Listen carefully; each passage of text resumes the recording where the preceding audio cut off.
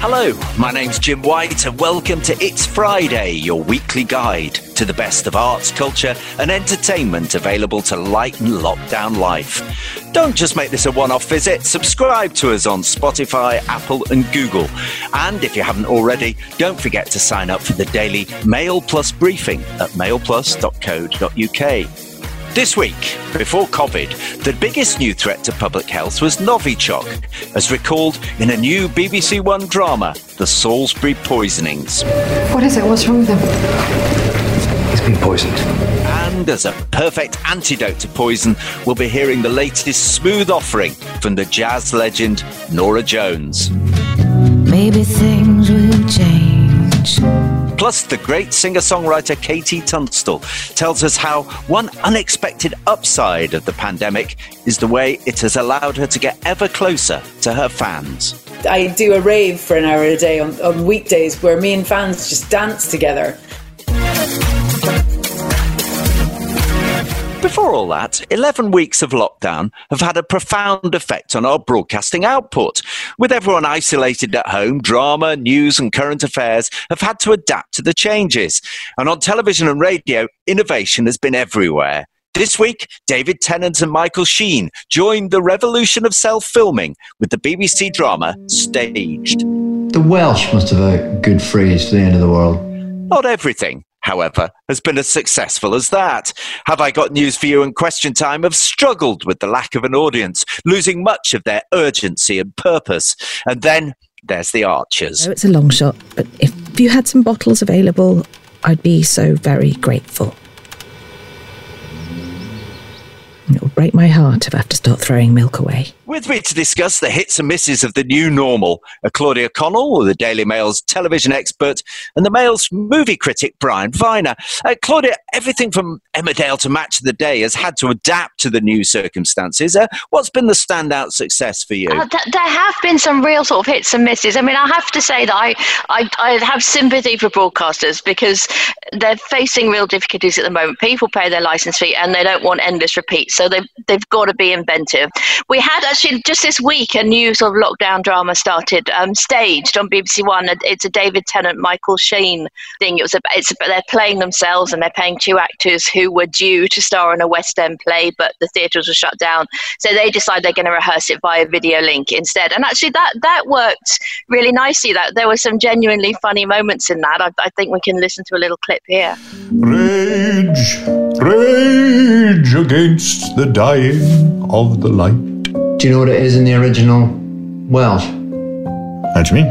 Thought it was translated. Translated? Yeah, do you know what he originally wrote?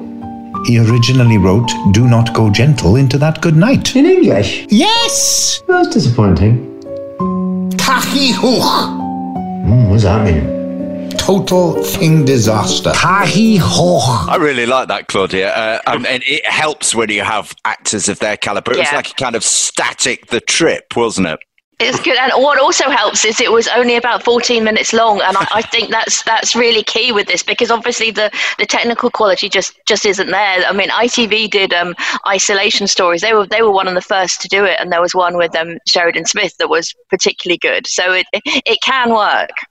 Yeah, I think the problem with the dramas is that they're about Zoom and there's become certain cliches, hasn't there? Every drama, people are speaking over each other. Every drama, somebody's screen freezes. We get enough of that recording this podcast, Claudia. Yeah, that's true. That is true, drama. Yeah. So, Brian, what's worked for you? Actually, Jim, I think I've really enjoyed Match of the Day. I mean, I agree with Claudia. It's been a really testing time for broadcasters and you know, they've done their very best. And actually, I think Match of the Day has worked. It was through television that I fell in love with football exactly 50 years ago during the 1970 World Cup. It was the first time I'd seen colour images, and it just beguiled me. And I've loved it ever since. But this lockdown and the Premier League's return next week has tested my ardour somewhat, because I don't think it should be happening. But what has managed to sort of keep my love of football alive during this period has been Match of the Day, actually. I think they've done it really well. They've done it kind of via Zoom. Gary Lineker sort of presents it with Ian Wright. And yeah, the chemistry between them is great. Lineker, Shearer and Wright. And I think it's Ian Wright who really makes it, because he's so kind of effervescent and funny, and Alan Shearer is a bit dour, isn't he? But and Lineker I'm a fan of. But Ian Wright, who's fast becoming a new national treasure. Even people who don't love football have listened to him on Desert Island Discs, where he was crying about his teacher and everything. I think he's a wonderful character, and actually this Zoom Match of the Day brings that out. Let's just listen to a clip here. It's Gary Lineker talking about the 1990 World Cup, talking about his experiences with Gaza. You can hear Ian Wright laughing, his fantastic laugh in the background. Before the semi-final, he was dragged off the tennis court, Gaza, in the afternoon. He was playing some tourist at tennis. I mean, that's... but despite all that stuff, he was fantastic company. Yeah, I absolutely love Match of the Day, but it is the chemistry, isn't it, Claudia? That's what works. Because it's so intimate, the Zoom, it takes us right into people's homes, apart from anything else. Well, yeah, actually, another example of something that's works really well is Emmerdale, because long-running ITV soap, EastEnders has run out of episodes, but what Emmerdale have been able to get back to filming, socially distanced filming, and they've had their first recorded in lockdown episodes that went out this week. They're back on the set, and I think that's key, so it's not done over Zoom, so the quality is there. And each episode is a two-hander with two of the leading characters, and it's been really sort of surprisingly good, considering it must have been sort of hastily written. I think we have a clip here of the first one. So this is Sam and Lydia, who are a newlywed couple. We could still do the honeymoon bit here. There's more to a honeymoon, Sam, than tea time hanky-panky. Because that's what stag do's for, isn't it? Hey, if you could go anywhere in the world, where would you go? Pub. Brian, long-running dramas have obviously had a problem with social distancing and so on. Emmerdale, Claudia reckons a success. Has everything been as good? Well, I don't think The Archers has been, Jim.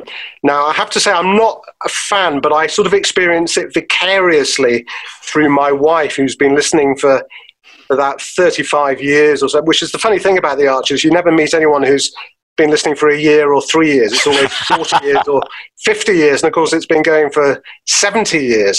Anyway, she has a sort of love-hate relationship with The Archers. And I'm afraid she's currently in a hate phase because of the way they've been dealing with lockdown. And specifically this sort of internal monologue device, where we're given what they think is the unique privilege of sitting inside somebody's head, but we think is a kind of a unique torment. And I've listened to that with her, and oh my goodness, there was one by David Archer, who's one of the main characters, played by an actor called Tim Bentinck, who I can tell you used to be the voice of Mind the Gap on the Piccadilly line on the London Underground. That's sub-CV, bro. Actually, I would rather listen to Mind the Gap for 10 minutes or 20 minutes, whatever, but than him going on in his head to himself about his wife's cooking, and oh goodness me, it was dreary. Actually, there was a review in the Financial Times. A critic in the Financial Times got it spot on. She said she felt the peculiar sensation of having taken a mild hallucinogenic while also being bored to death, and this internal monologue thing just doesn't work. The Archers hasn't got that right at all. And let's just listen to a clip of it. I couldn't talk to my dad properly till I was much older. That's just how it was in those days. Thank heavens we've moved on. Josh knows any time he wants to talk something through, I'm there for him. So why doesn't he ever take me up on it? He's the hardest of the kids to read. I suppose because we're so different. Yeah, I know what you mean, Brian. No, that seemed to go on for 70 years, that clip. Claudia, what's not worked on TV? There's been a couple that just haven't worked, and it's really made me sort of appreciate the value of a studio audience, because it wasn't something I particularly considered before. But have I got news for you? It just doesn't work at all, and it's a shame because they've actually got such good material at the moment with the Cummings scandal and Boris in hospital, Trump getting madder by the day. But it's done via video link, and even though I think the problem is the split-second delays in the communication, so they can't can't really sort of spark off each other, and that's what Have I Got News for You needs. And I've watched a few lockdown episodes, and it's just really flat. We can have a listen here. Do we not have any medical experts in Britain? Do we have a health secretary? Why is a political aide making decisions about vaccines? He's only there to make the Prime Minister look good, a job which he's singularly failed to do. So why do we need him anywhere? So why are some people angry that he made the 260-mile journey? I know, ask Ian, he'll tell you. Ian? I haven't a clue. I mean, why are people so angry? I can't see it myself. If you can't see it, Ian, get in your car, drive to Canterbury Cathedral, that'll clear it. Yeah, I'm glad they were laughing anyway, Claudia. That was it just sounds like a chat between mates on Zoom. It's not sort of good enough for TV, is it? No, exactly. And I think Question Time as well has really suffered, hasn't it? Yeah, it has. I mean, Fiona Bruce is sort of, doing a valiant job, and they have sort of the panellists in the studio sitting miles apart from each other. But I think it's the argy-bargy that makes Question Time such good value to watch. And there's no studio audience. Again, you've got people asking questions via video link, but it's flat. Yeah, I'm not sure what they can do, Brian. I mean, would it be better just to keep relentless runs of old programmes? No, I don't think that's the answer, because not least because there's so much going on, isn't there? There's so much valid stuff to talk about, whether it's comedy-wise, Have I Got News for You, or serious political stuff on Question Time. So we seem to be edging towards some kind of new normality. Things are getting a little bit back to where they were, slowly but surely. So, maybe they just need to hang on in there and eventually, it'll be back to where it was. But they've got to, I don't think they can just show repeats. There's an enormous amount of inventiveness and ingenuity that, all these broadcasting companies, and, they don't seem to be quite using it as they might. There's a little bit of complacency setting in. So they've got to keep looking at it. I'd agree with that. The technology is obviously the thing they're wrestling with. I'd give a quick shout out to ITV Racing, who managed to bring the restart of live sport, despite the fact that none of their pundits were actually on site. They weren't allowed to go. So they had about half a dozen people round the country. Seemed to go off flawlessly, I think after endless rehearsals. But Claudia, is there anything you're looking forward to more than anything about coming back? Well, as I said, I have really I finally understand the value of a studio audience, and this makes me really concerned about talk of doing Strictly in lockdown, because I absolutely don't think it could possibly work without a studio audience. So I think they're better off skipping it for a year rather than have a sort of an isolation version of it. So that's it, Claudia. We need to get a studio audience for this podcast. Thanks, Brian. Thanks, Claudia. The brilliant Scottish singer-songwriter Katie Tunstall should have been in the midst of a worldwide tour right now. Instead, the Brit and Ivor Novello award-winning star, who first came to prominence in 2004 when her song Suddenly I See topped the charts on both sides of the Atlantic, is stuck in her home in Los Angeles, locked down with her newly acquired rescue dog.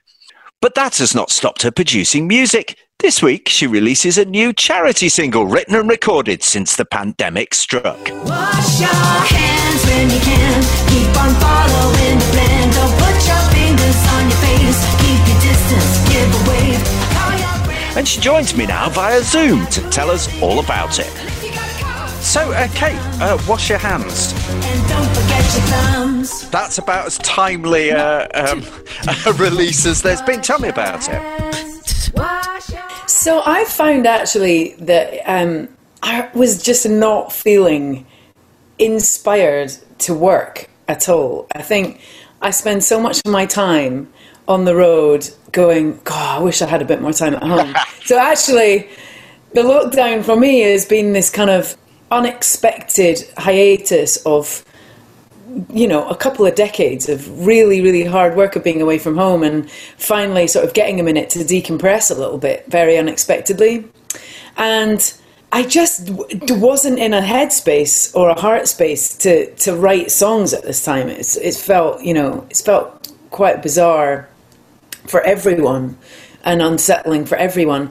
But I did think it would be... I'd basically done this collaboration video a few years ago for a song called Glamourpuss, and I called it the KT Collaboration. And we did a song of mine from an album called Tiger Suit, where all that remained on the video was my vocal. And fans from all over the world played every single other instrument and sent in their video.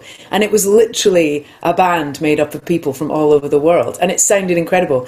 And I've been wanting to do another thing like that for a long time. It's a really beautiful experience of using the internet to collaborate with thousands of different people across the planet. And, never a better time than now to do that. And I thought, I don't want to write like a totally trite, like emotional song. I want to write something really fun that is going to engage kids, especially because it must be so confusing for kids to try and explain to them what's going on right now, but also trying to make sure that they're joining in and keeping everyone else as safe as possible and coming out of the lockdown. What does that look like? So this song is kind of really just a bit of a kind of catchy earworm mantra to remember the stuff that we've got to do, but it's also ultimately a great opportunity to raise a bit of money for brilliant charities, War Child and WaterAid. It's really catchy. I mean, you talk about... Thank you. It's an earworm. It comes. How on earth did you do it, though? I mean, we've heard that Zoom is actually really hard to do music across because there's that delay, isn't there? So how did you... Yes. So I actually just did recently do a Zoom concert, one of my first Zoom concert, and there was 6 people in America and in London helping me deal with the technical side of it. It's extremely complicated how to get the settings right so that stuff works, and there's still a delay. Unfortunately, we don't have timeless internet duetting capabilities yet. So with that song, it was really fun because I literally made it completely in my laptop with no guitar, no piano, just a little plug-in microphone and my laptop. And I use a program called Logic, which is by Apple, and you get the beats and you get the sounds, and I've got a tiny little kind of keyboard master that I plug into the side of my computer. And so that in itself felt really cool, that it was it was done literally on a laptop as well. But it sounds like a proper, a duet. You're with Grace Savage, aren't you? The beatbox. Yeah. So I sent the track to Grace. I said, Grace, there's this breakdown section, and I think you'd be absolutely perfect for it. And she wrote this amazing kind of second catchy part. It goes, wash your hands, and it's awesome. That's the bit I'm singing more than anything else. And then she did this great beatbox part on it, because she's like 4 times UK beatbox champion. And then my friend, the freelance Hellraiser, who's another amazing musician, I sent everything to him, and then he did what's called mixing. He mixed it, so he put it into his computer and worked his magic to make it sound great. But it was all literally done on our laptops. And what we'll do now is that everybody will film themselves on their phone and email us their video, and we'll chop it all together and make a video of people dancing and singing along to the song from everywhere on the planet. Oh, brilliant. And this is all for charity. So when we download it, the money goes to the charities. Why did you choose those 2? I've worked with War Child a lot through the years. They're very closely tied to the music industry. They've done, I think I was first aware of them because they will often do a post-Brit Awards party. And they were always working really closely with labels in the music industry and recognising that musicians had this platform to kind of raise awareness as well as, bring an audience in. And in that respect, it's hard enough being a kid. It's impossible to imagine being a kid, possibly orphaned, in a war zone. But in a war zone during a global pandemic, it's too much. It's too much anyway. And then WaterAid is a great companion charity, because they're going into the same areas and the same issues to supply what these kids need and what these families really need. And so I think those two charities together can achieve an awful lot for people in the most need at this time. So it's been a long enforced hiatus for you. You should have been on the road, I assume. The summer is a big moment for the live acts. I had, I think, the busiest touring year of my whole life this year. So I was doing around 200 shows this year. No. Yeah, I was going to be at home for about a week, and that's not all at once. I was going to be going home for like a night here and there. But I was actually I was opening for Rick Astley in the UK, and then I was on a 5-month tour opening for Hall & Oates with Squeeze all across America. And then I had a tour in Hawaii, I had a tour, on the East Coast, and all of it just has been postponed. But, if it was just me, I'd be feeling sorer. But I'm in a lucky position compared to a lot of people. I think so much about people who've started businesses from scratch and spent their whole life doing that, and it's just gone. And people who were financially struggling anyway, and so everybody's hurting, and all the shows really just will get. So in terms of shows, we're hoping that 2021 is basically going to be what was happening this year. Fingers crossed. There's going to be a lot of people on the road in 2021. There's going to be a lot of people, I think, as well, wanting to go out and have a beer and a dance with their friends. And so I hope that, whatever it looks like, maybe it will look a little bit different than it was going to. But I think there will be such joy and energy to getting together and having a live music experience again. I think it'll be very moving once the shows get going again. We'll really appreciate it, all of us, the players and the people buying tickets. I've no idea when it's going to be, Katie, but I think there's a lot of people longing to see you again on stage. But I suspect their longing is nothing compared to yours. I suspect you're the person who most wants to get back out there. I mean, I do.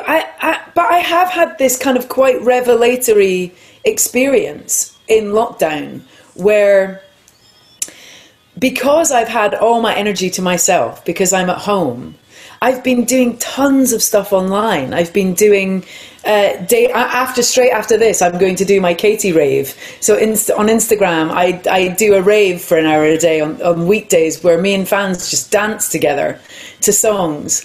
And I've done Q&As, and I've taken part in other things. And weirdly, my connectivity to fans actually feels stronger during this time, because when I'm on the road, I'm only really communicating with whoever's at the show that day, and then traveling and kind of busy the rest of the day. So it's been a bit of a revelation, and I've realised that I can do a lot and connect a lot and communicate a lot from my own space, which is really exciting. It's been great talking to you. And where can we get Wash Your Hands? Just on everywhere. On Spotify? But what I would say is, if you've got a spare few quid, please download it. Please buy it and download it, because that's how streaming won't give the charity any money. So if you can download the song, that's how you donate to amazing charities, War Child UK and WaterAid, and it's so appreciated. Thank you so much, Katie, and I'll be singing it when I wash my hands next. Yeah! And the other thing that's so cool, which we didn't even realise, WaterAid said, the chorus is 20 seconds long, which is perfect for washing your hands. Perfect. Now it's time for Hits and Misses, where the Daily Mail's writers assess the new releases and tell us what we ought to be building a statue to honour and what should be toppled from its plinth immediately. First up, the Daily Mail's film man, Brian Viner. Brian, there have been ups and downs during lockdown of film releases. Is this a good week or a bad week? It's a pretty good week, pretty interesting week actually. Some big films have been released onto streaming platforms and so on this week. The King of Staten Island is a Judd Apatow film, and if listeners aren't familiar with Judd Apatow, he's a sort of one-man behemoth of Hollywood comedy. He's been responsible either as producer or director or writer for a lot of the big comedy hits of the last 10, 15, 20 years. Bridesmaids, the Anchorman films, 40-year-old virgin. Trainwreck was another. So The King of Staten Island is one of the relatively few that he's actually directed. And it stars a guy called Pete Davidson, who, again, is not probably all that familiar to a UK audience, but he's a big star of Saturday Night Live, the NBC kind of institution on television over there. And he plays a character who is not on the surface remotely likable. He's 24 years old. He has ADHD. He is unhealthily obsessed with his father, who was a firefighter who died in the line of duty when he was 7. And he's a real deadbeat, and he hangs around with his mates all day smoking pot and not really doing anything. He has this ambition to open a tattoo parlor crossed with a restaurant, which is obviously a non-starter.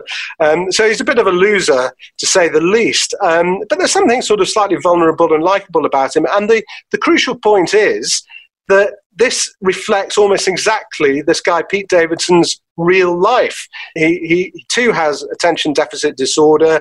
His firefighter father died on 9/11 in the Twin Towers. It's a very, very personal story.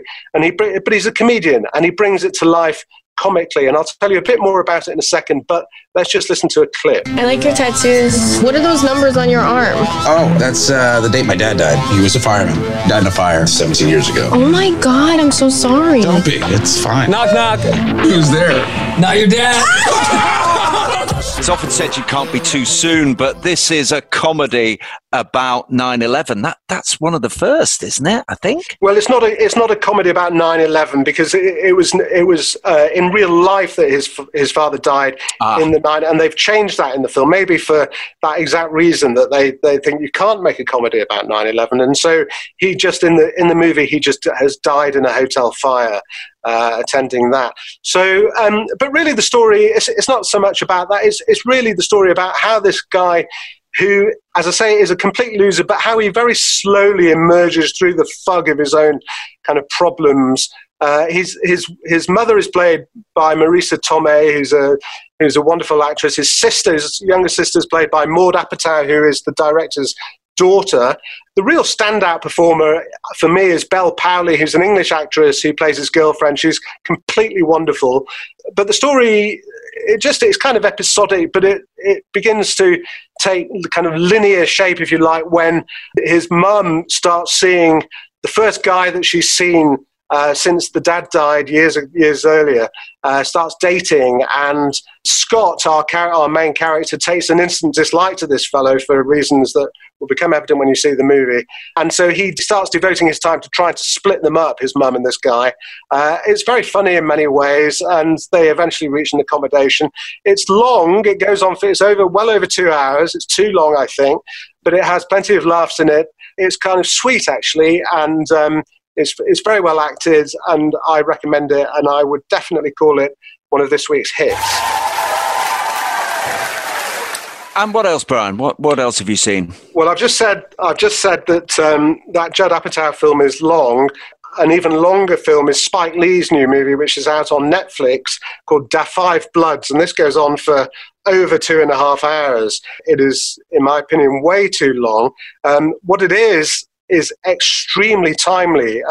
Spike Lee often makes films about the African-American experience and the injustices that African-Americans face, and that's what this is all about. And of course, it couldn't be more timely in terms of the Black Lives Matter movement and the death of George Floyd and so on.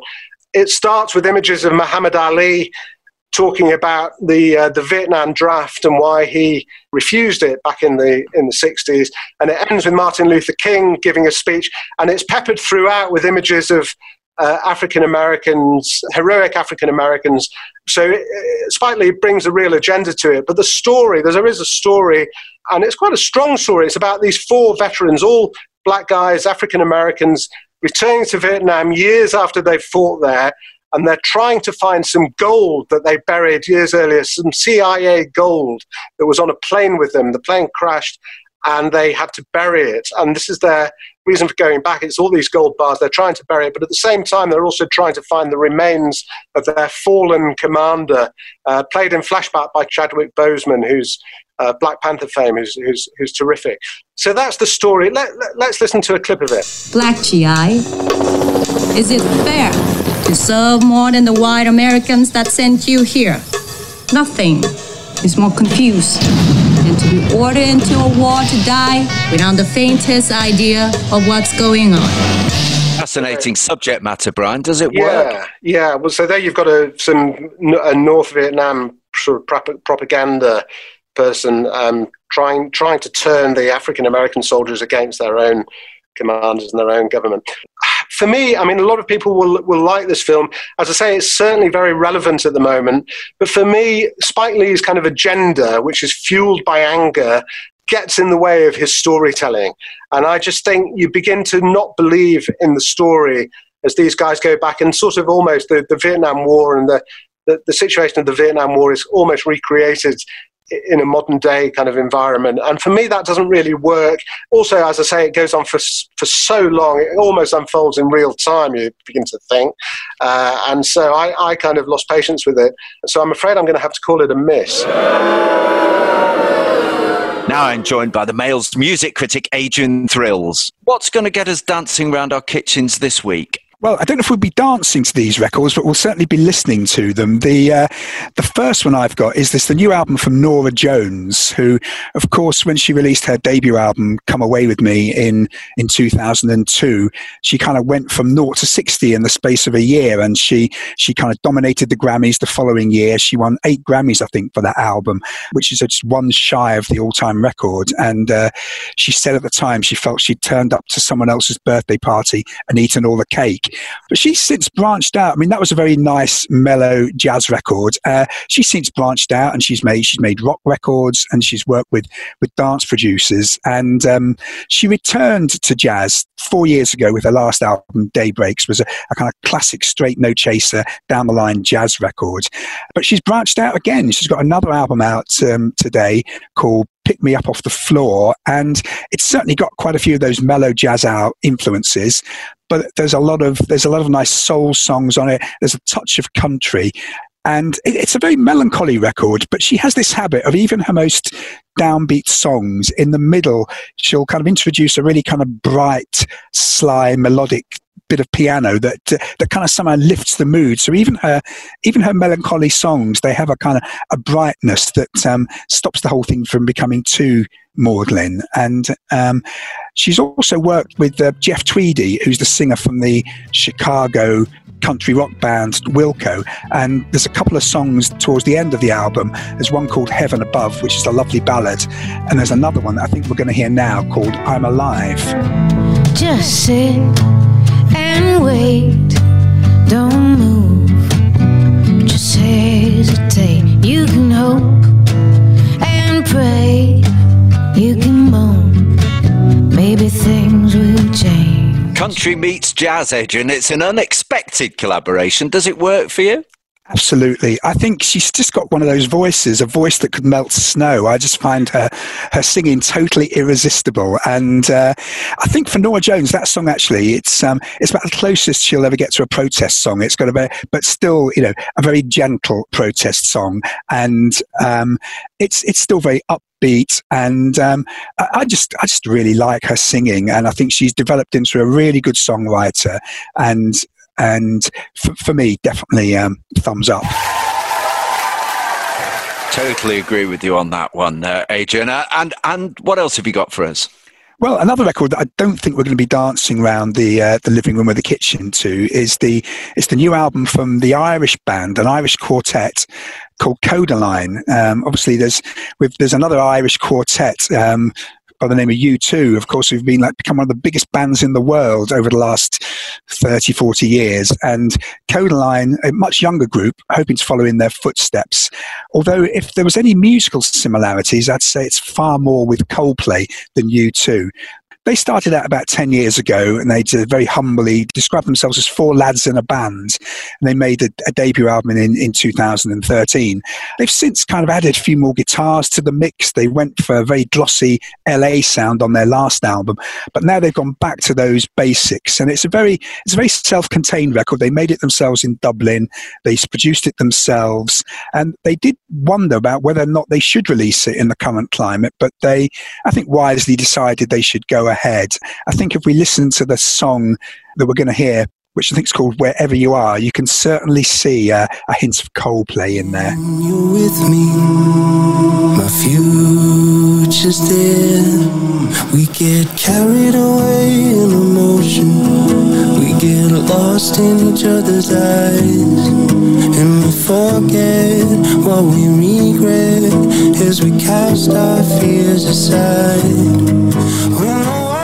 A Codaline agent, it sounds like something you might buy if you've got a particularly nagging bronchial cough. It does. I mean, is it a cure for lockdown blues?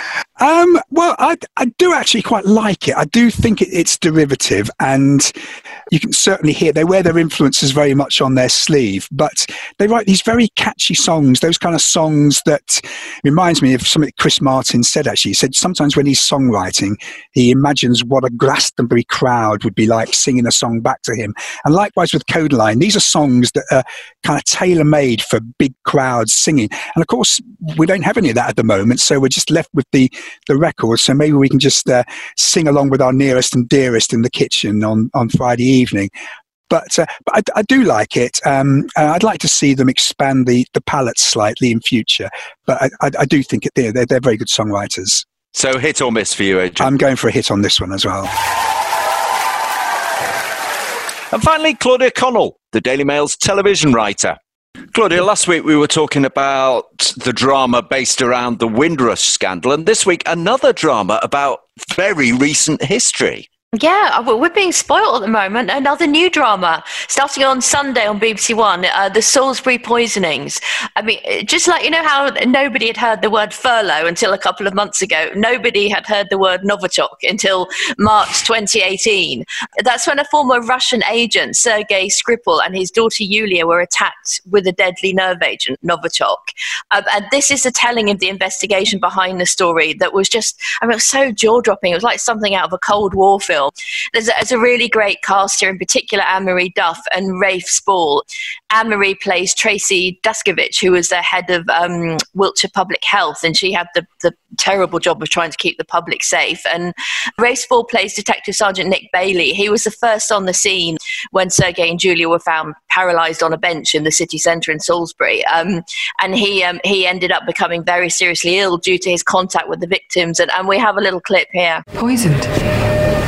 And this is highly sensitive information. The same toxin was used to attack the Russian couple on Sunday. It's a nerve agent. Mrs. Bailey, listen to me. I know what this substance is now. I know what it's doing to his body. And I have a plan to help him. Okay. Because it's recent history, though, Claudia, don't we know what happened? Well, actually, no, I was glued to the news story at the time, but I learned an awful lot more just from the first episode.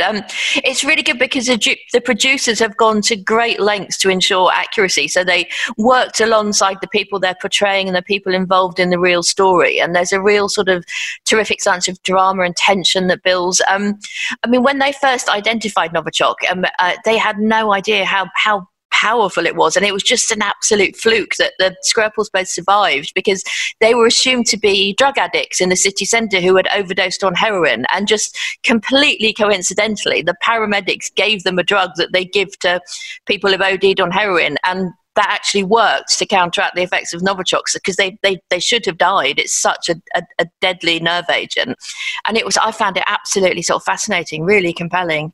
And does it take the story on? Because I've often wondered what the Skripals are doing now. I mean, does it take the story beyond the initial poisoning?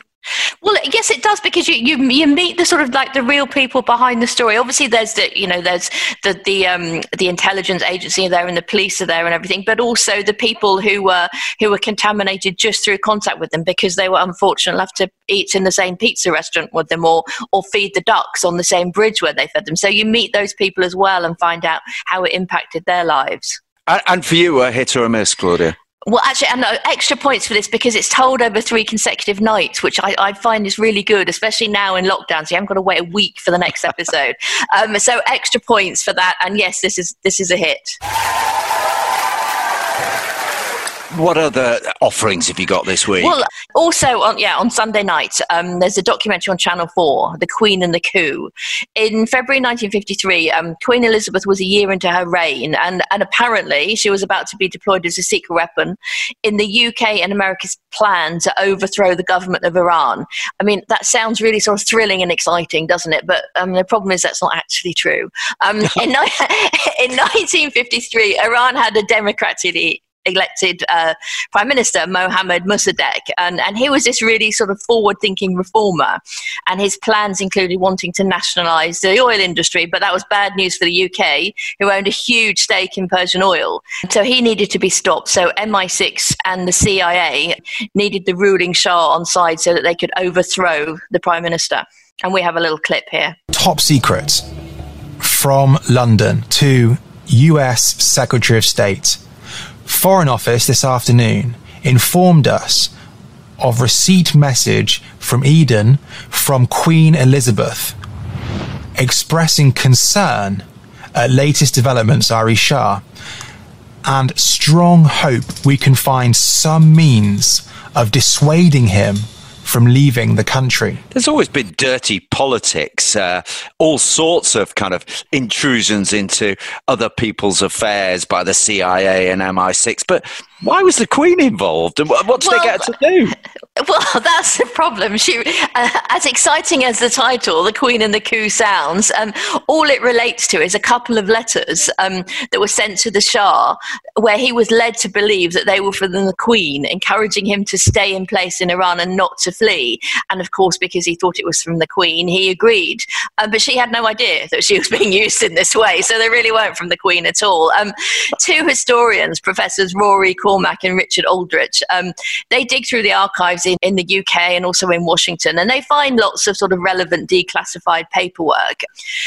The first sort of 10 minutes are actually really quite interesting, and the last 10 minutes are quite interesting, but there's 50 or so minutes in between that I just found really quite dull, just lots and lots of poring over 70-year-old documents for what's really not that exciting a story.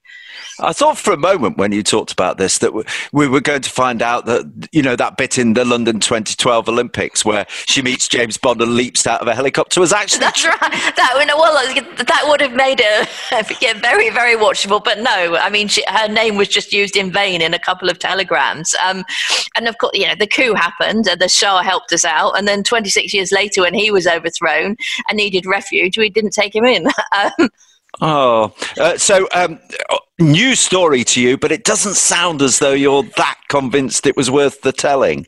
No, I was looking forward to it because I thought it sounded like a sort of a real thrilling tale of espionage, and it's unfortunately it's not. So I'm going to say that this is a miss. Well, now you know what should be hoisted up in Trafalgar Square and what should be bundled unceremoniously into Bristol Harbour. My thanks to Brian, Claudia and Adrian. Now we head across the Atlantic to discover what Jackie Stephen, the Mail's own 24-hour party person, has been up to in her apartment block overlooking the Hudson. Jackie, the Black Lives Matter movement has been huge across the world, really. What have been the repercussions in America? Are the demonstrations still going on? What's happening? In New York, there are peaceful demonstrations going on. There's been a bit of looting. My local chemist was raided a couple of nights ago and $30,000 worth of drugs were taken. But for the most part, it stays very peaceful here. The interesting thing is the impact it's now having on television. Television is already very weird anyway, because a lot of the shows are now having to rely on Zoom recordings because the episodes have dried up. So it's sort of already strange. And then we've had all of the demonstrations, and now that's impacting on television in a different way. For example, Netflix are now doing their series Black Lives Matter, in which they're going to show things that really show Black Americans in a different light, or rather emphasize the lives of Black Americans to try and show the world what everything's really about. So they're showing Orange is the New Black, Dear White People, and Barry Jenkins' Moonlight, which of course won the Oscar in 2017. And it's very interesting that people now who've made comments in the past about black population and said things in a very negative way, they're being sacked left, right and centre. This week saw 4 people being sacked from Vanderpump Rules for comments and tweets that they've made in the past. MTV has sacked a couple of its young stars as well. And I think it's a good thing. These are youngsters who, to be honest, I think an entitled generation who think it's all right to say anything that they want to say. And Stacey Schroeder on Vanderpump Rules, she's been sacked for comments she actually made about Moonlight. Now, if you remember, Moonlight was the movie that won 2017 when the Oscars had announced that La La Land had won, and there was an entire white cast on stage, and then it was a mistake, and it turned out that Moonlight had won. So the entire white cast on stage was replaced by the entire black cast. It was the most surreal moment. And Stacey Schroeder said on her podcast that really she'd had enough, and why was everything about Black America? And, enough's enough. She said, I'll probably get into trouble for saying it. Well, yes, because now that's been resurrected and she's had the sack. Now, she recently became engaged on the show, and what all of them do on the show is rely on Vanderpump Rules to pay for their massive weddings. Well, that's not going to happen now. And she and one of the other cast members, Kirsten Dow, they've just bought $1 million houses, $1 million plus houses. Stacey's lost everything. All her sponsors have gone. What they've discovered is that careless talk costs jobs. One of the things that's happened here is there's been a bit of sort of archive removal. Programs that had, for instance, blackface on them. Even Gone with the Wind has gone from the archive. Is that happening as well in the States? Yes, there's been a bit of a fuss over Gone with the Wind going, and people saying, well, let's just get rid of Game of Thrones as well. Let's get rid of Friends. I think it's very difficult to go back to the archives and take out every single black face. I saw that it was happening in Britain with Ant and Dec and with Little Britain. Over here, less so, I think because, only really Jimmy Fallon is the one who has apologised for putting on a black face, but he was impersonating someone. And I think it's a different thing going to a party with a black face and doing an impression. And in actual fact, Jamie Foxx stood up for Jimmy Fallon and said, it's fine. It's a comedy show. He was doing an impression. But these are very, very sensitive times. You can't do or say anything that even hints at criticism of any black person at all. But the other interesting thing I find is that you don't find the very famous names like Oprah Winfrey coming out and speaking up for the Black Lives Matter movement. Why? Because she's part of the whole white media establishment that pays her salary. So all of these bigwigs are really shutting up about it. That is really interesting.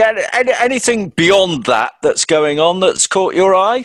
Well, I'm really looking forward to HBO's remake of Perry Mason. It stars Matthew Rhys, my fellow Welshman, and he did a Zoom interview for, I think, the Hollywood Reporter this week, and apparently he's staying in the Catskill Mountains with his family, and it was a very difficult interview because the reception isn't great there. But he initially didn't want to take the role on, and he was persuaded to do so, and Matthew is a very, very intense actor, but a very funny one as well. So I'm really looking forward to that. That starts on June the 21st on HBO. The Welsh Perry Mason. We'll raise a glass to that one, Jackie, between the two of us. Thanks so much for joining us. Okay, good to see you. And that's it from It's Friday.